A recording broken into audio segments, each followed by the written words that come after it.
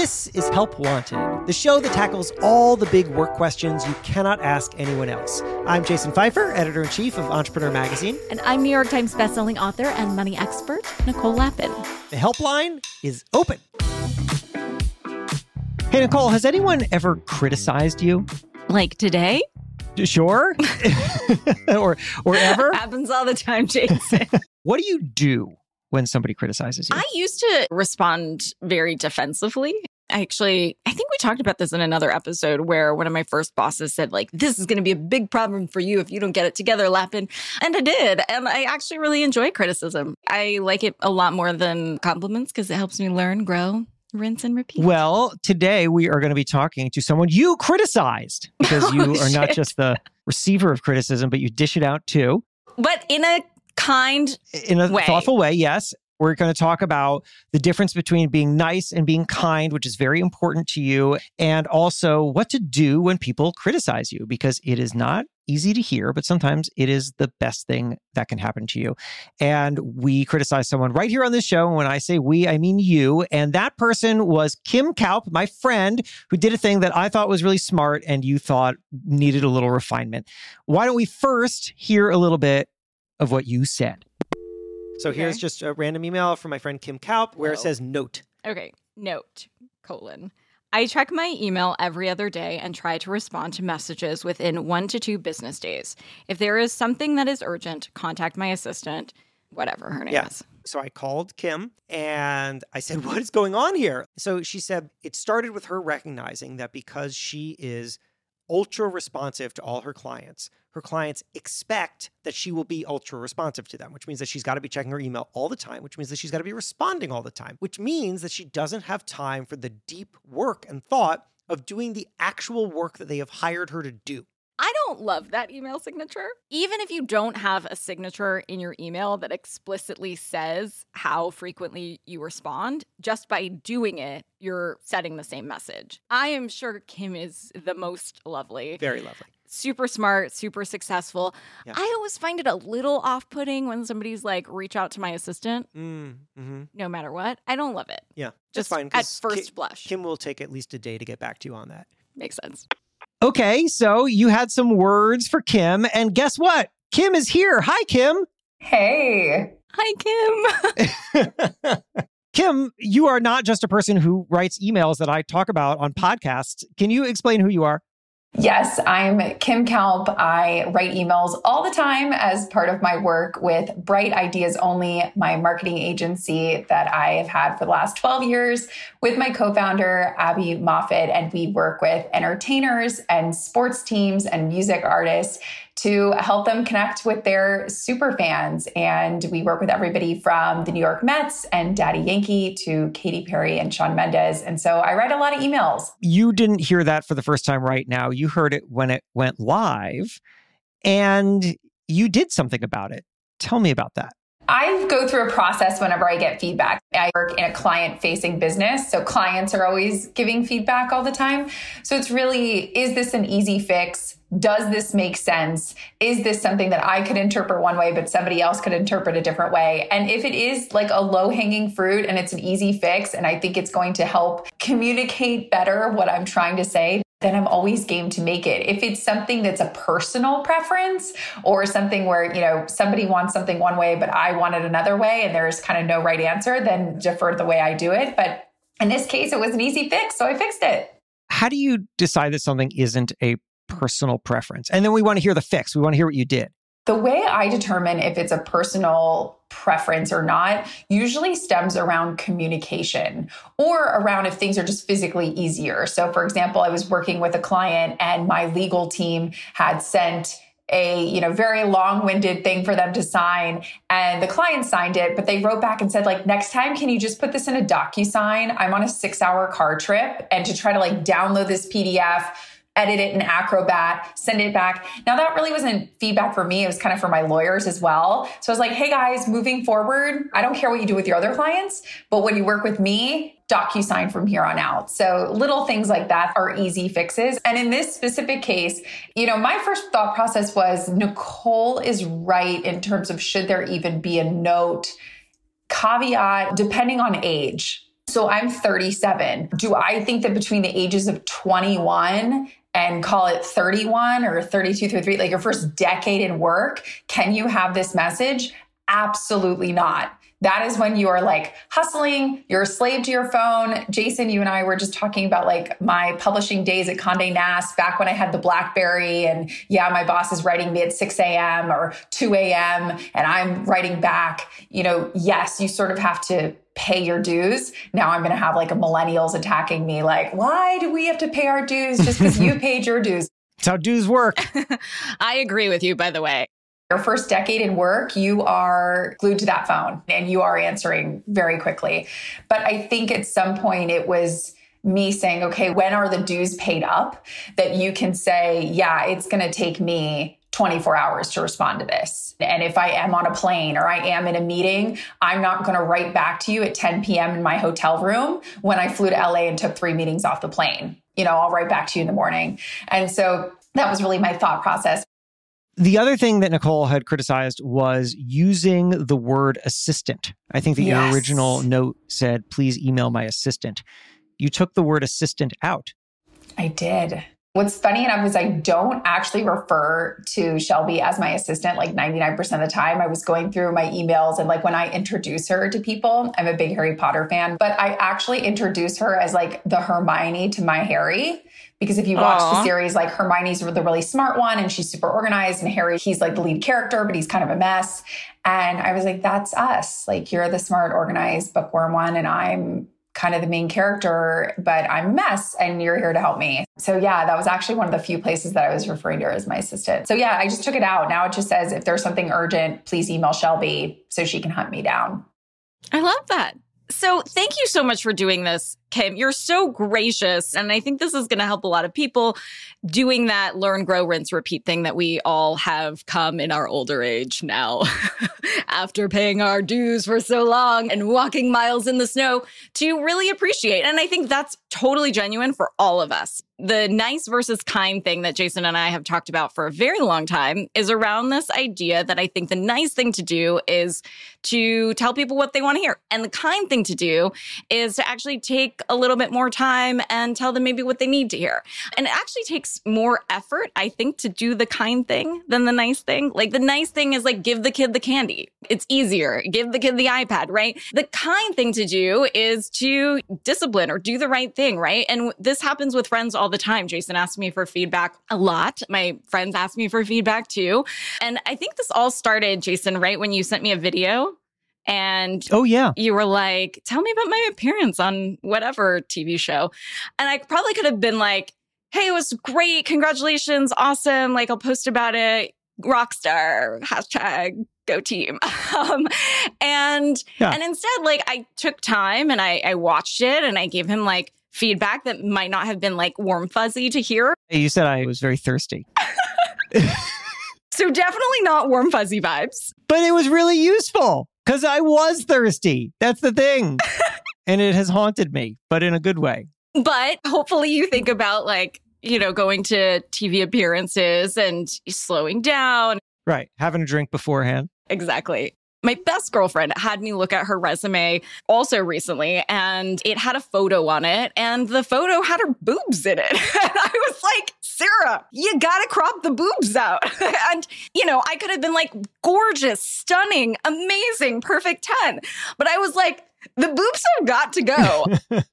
Well, I guess it depends on the job. True story. That's true. Victoria's Secret model.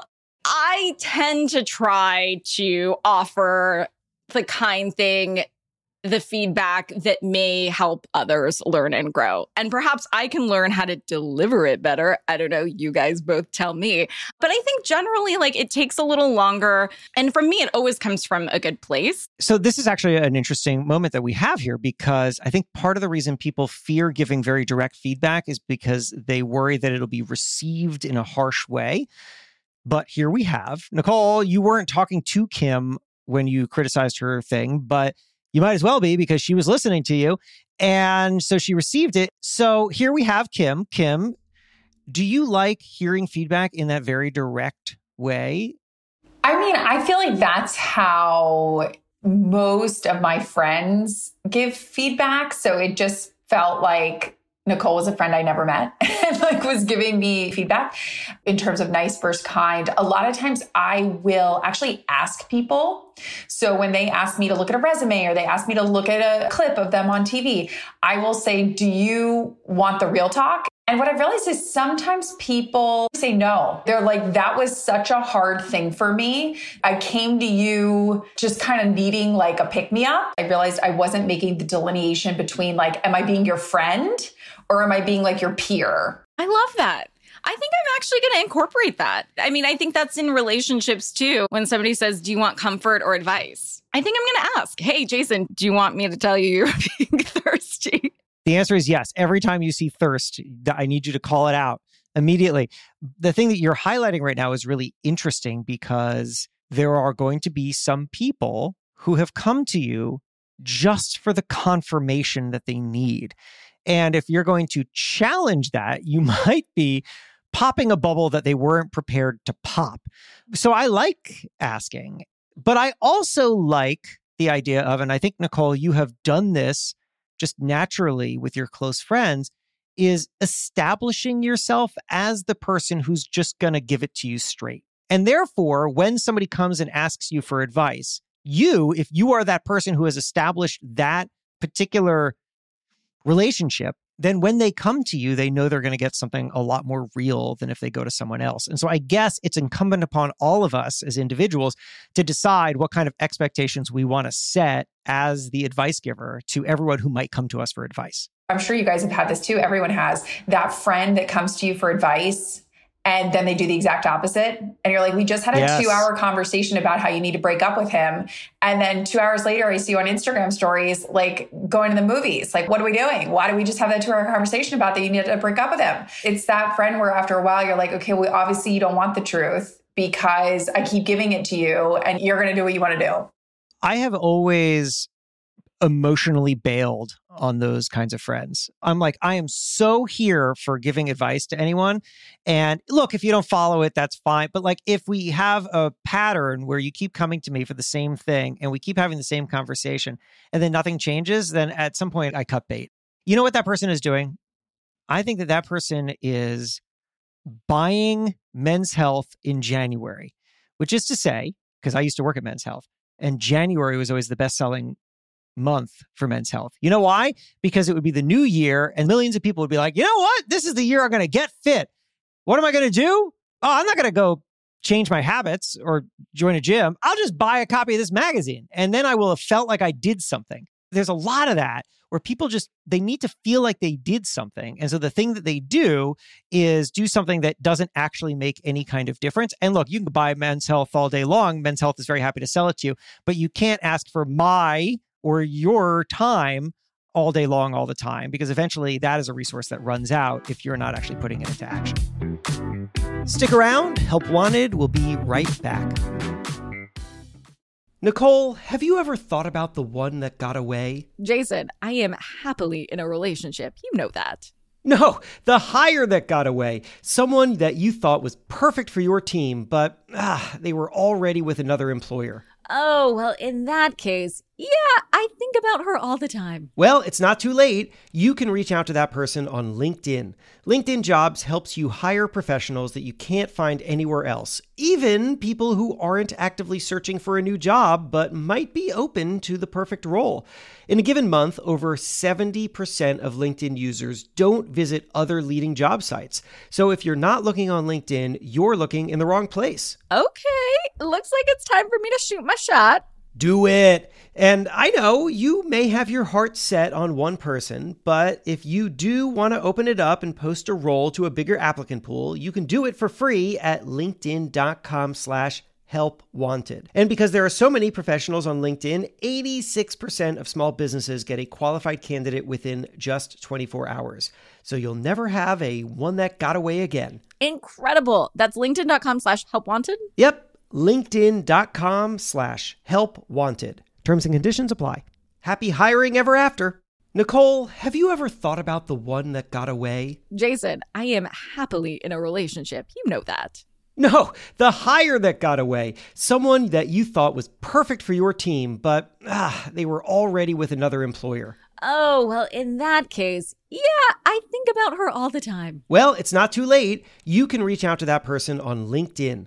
LinkedIn Jobs helps you hire professionals that you can't find anywhere else, even people who aren't actively searching for a new job but might be open to the perfect role.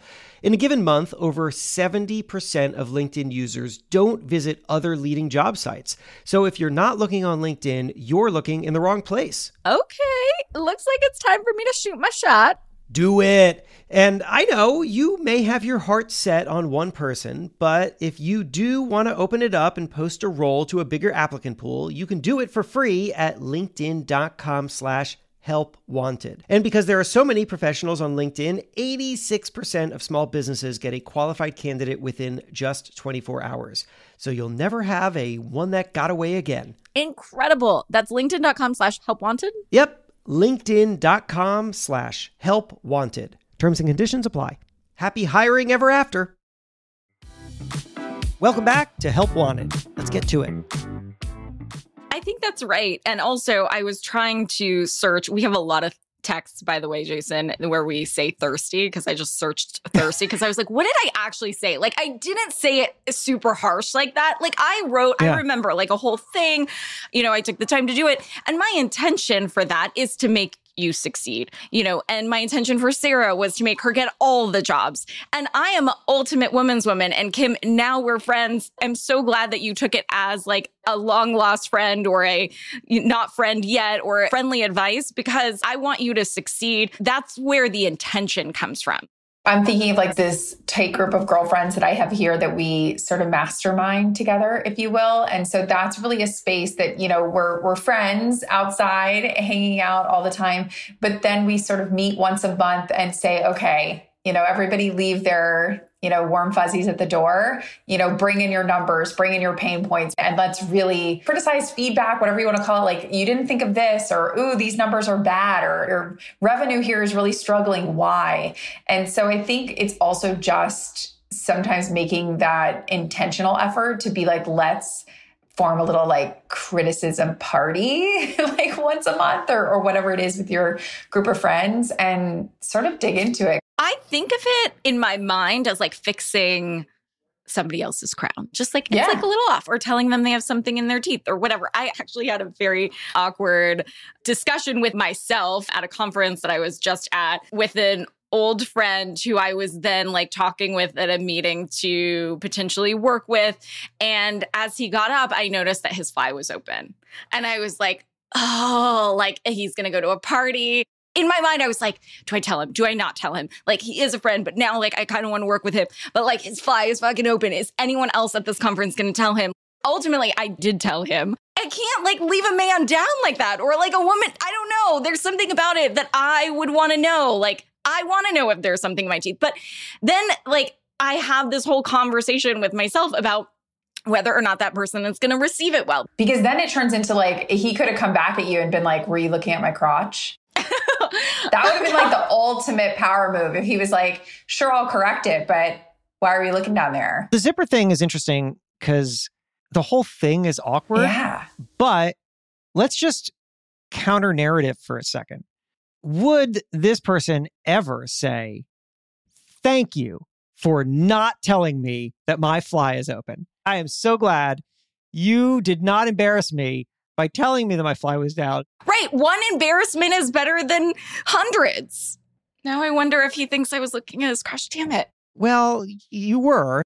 But to be fair, like I was sitting down and then he got up to like pay. Look, I think that we all just as a society have to acknowledge that we have all looked at all of our crotches. It's true. Jason. It's a public service, really. Yeah. We haven't inspected them, but we've seen them. When I speak in front of audiences, there's always a moment about 3 minutes into my talk where I will try to, as subtly as possible, touch my zipper to make sure that it is in the upward position. I do it every time because I am paranoid. This is real. Yeah. If my fly was down, I would appreciate anybody telling me. And I think that that's something that we must remember, is that sometimes we are just the last line of defense for somebody, and it is just a good public service to say something. If you see something, say something. Somebody has to eat the shit sandwich, right? Like in that case, Nicole was like, I will eat the shit sandwich of embarrassment to tell you that your fly's open. And you really saved somebody else because you wouldn't have been the only one to spot that. Then the next person in line would have been like, do I eat the shit sandwich and tell him, or do I just pass it on to the next person? Kim, I think as a final thought here, I want to go back to you having created this group of women who sit down and just have open feedback. As you were talking about it, I was thinking that sounds great. And I don't think a lot of people have access to that. How did that get initiated? And do you have any advice on how someone can turn friends into the kinds of people who have that kind of open relationship? I think because we're founders, we're all a little abnormal and we talk about our work all the time. And like, that's weird for most people. So I think if you have a corporate job, you have to be like a little more intentional about it. You get around founders, they're going to talk about their work, their cold plunge, their latest psychedelic microdosing. You just have to like be willing to kind of make that an intentional journey. If someone's working at a corporate job, for example, I think it's helpful because I did it when I was at a corporate job too, actually. I would set up time with friends and be like, hey, I really want to get ahead. I want to get a promotion by the end of the year. And I would be like, would you be down to once a month, once a quarter, whatever it is, like help me strategize how to do that. And a lot of times the people that are opting in are people that are also like that. Like you're not going to really get somebody who's leaning back in their work saying, yeah, I want to sign up to help make you better. No. I mean, the people that are signing up to help make you better also selfishly themselves want to be better. If I could have like a takeaway for everybody listening to this, I would say ask for more feedback. I don't think people ask for feedback enough. I think that they think that their shit doesn't stink and everything's going great. Kim, do you have any feedback for us? Ooh, I listened to the podcast. I think it's super fun. You guys are helping other people. And no, I don't really have any feedback. You would tell us. I would. I'd be like, you guys are thirsty, but you're not. Well, Kim, if you hear any thirst at any time, the kind thing to do is to let us know. Our helpline is always open. Help Wanted is a production of Money News Network. Help Wanted is hosted by me, Jason Pfeiffer. And me, Nicole Lapin. Our executive producer is Morgan Lavoie. If you want some help, email our helpline at helpwanted@moneynewsnetwork.com for the chance to have some of your questions answered on the show. And follow us on Instagram at Money News and TikTok at Money News Network for exclusive content and to see our beautiful faces. And maybe a little dance. Oh, I didn't sign up for that. All right, well, talk to you soon.